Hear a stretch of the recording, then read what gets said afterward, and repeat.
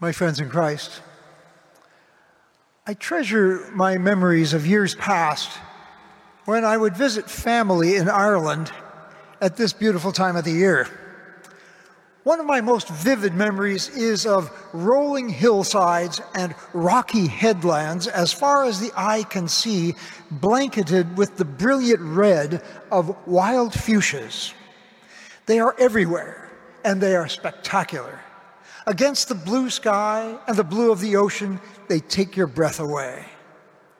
Years ago, an Irish priest friend of mine told me that the Irish word for fuchsias is the tears of God. Only the Irish could come up with that. And perhaps only the Irish, who have suffered so much over the centuries and who have held onto their faith against some pretty formidable odds, to put it mildly, only the Irish could have imagined that God would shed tears, that God would cry. Has it ever occurred to you that God might actually weep, shed tears over us and our doings, over our world and what we have made of it? Part of me thinks that tears are impossible for God, that with God there is only serene joy, peace, and utter tranquility. But today's reading from Isaiah suggests otherwise. The reading, part of it at least, was a lament. God's lament over his people, his beloved chosen people, his vineyard over which he had labored mightily and squandered untold affection. God, in the words of the reading, spaded the vineyard, cleared it of stones, and planted the choicest of vines. Within it he built a watchtower and hewed out a winepress. Sadly, however, when God went to harvest the grapes, all he got was wild grapes. Love's labor lost. The lament that follows is poignant and moving. God, the lover, pours out his anguished heart in words that should move even the hardest of hearts. What more was there to do for my vineyard that I had not done? Why, when I looked for the crop of grapes, did it bring forth wild grapes? It's not stretching things at all, my friends, to say that God weeps, sheds tears as copious as those Irish fuchsias, sheds tears over the failings and infidelities of the people he loves with an undying love. Now, it's always helpful to know the context of a scriptural passage.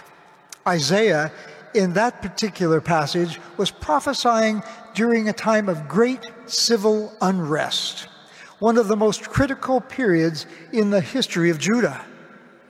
The great king Uzziah had died, and with that, Judah's prosperity and national glory had come to a screeching halt. And the mighty and superior forces of Assyria were now threatening Judah's borders. But serious as the political crisis was, and it was serious indeed, more serious by far was the spiritual crisis that had overtaken God's people. Greed, hypocrisy, and rank injustice were rampant. Judah's kings, instead of administering justice, were oppressing the helpless, the orphan and the widow, the neediest and most defenseless in society, were no longer being protected or cared for. They were left to fend for themselves. And of course, this made a mockery out of the temple worship, took the heart out of it, made it sterile, hollow, hypocritical, totally divorced from life.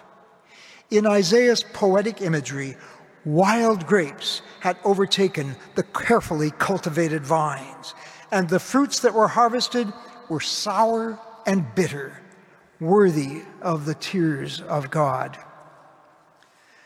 My friends, I've often said that the scriptures live in the now, not in the past. God's word is dynamic, not static. If Isaiah were speaking in God's name today, I doubt that his words would differ much from those which he spoke so long ago. That's because God is still shedding tears over this world of ours, over the glorious creation that we are destroying and exploiting for our own selfish gain, over the billions of people living in dire poverty, over the billions who are discriminated against because of their race, their religion, their social status, or their sexual orientation, over countless lives systematically snuffed out or casually disregarded in this throwaway culture of ours, over immigrants, refugees, and asylum seekers turned away at our borders, and on it goes. How is it possible that God is not at this very moment shedding tears, weeping over our world, lamenting our injustices? These are important things, my friends, for us to reflect on these days before the election. The vote we will cast is one of our great privileges as citizens and one of our great responsibilities. And our vote is also a holy thing. It is. Our vote is a statement of faith as well as an act of justice. In the letter I've written you today, I do my best to remind you of some of the things that we as conscientious Catholics must think about as we vote. I remind you that we are not single-issue people. We are people who believe in and profess what Pope St. John Paul II called the gospel of life, a gospel that champions all of life, from womb to tomb, and at every stage in between. Every human being, without exception, but especially those whose lives are degraded and diminished by extreme poverty or discrimination or injustice in its many forms. Every human being needs to be our concern when we cast our vote. That is our responsibility, and a solemn responsibility it is. My friends in Christ, the tears of God will flow over our world and our nation until we heed the call of Isaiah to do the works of justice, until we heed the call of Jesus to feed the hungry, to give drink to the thirsty, welcome to the stranger, to clothe the naked and care for the sick and the imprisoned. We should scarcely need to be reminded that this is not politics. This is religion. Because as long as we do it for one of his least brothers or sisters, we are doing it for him.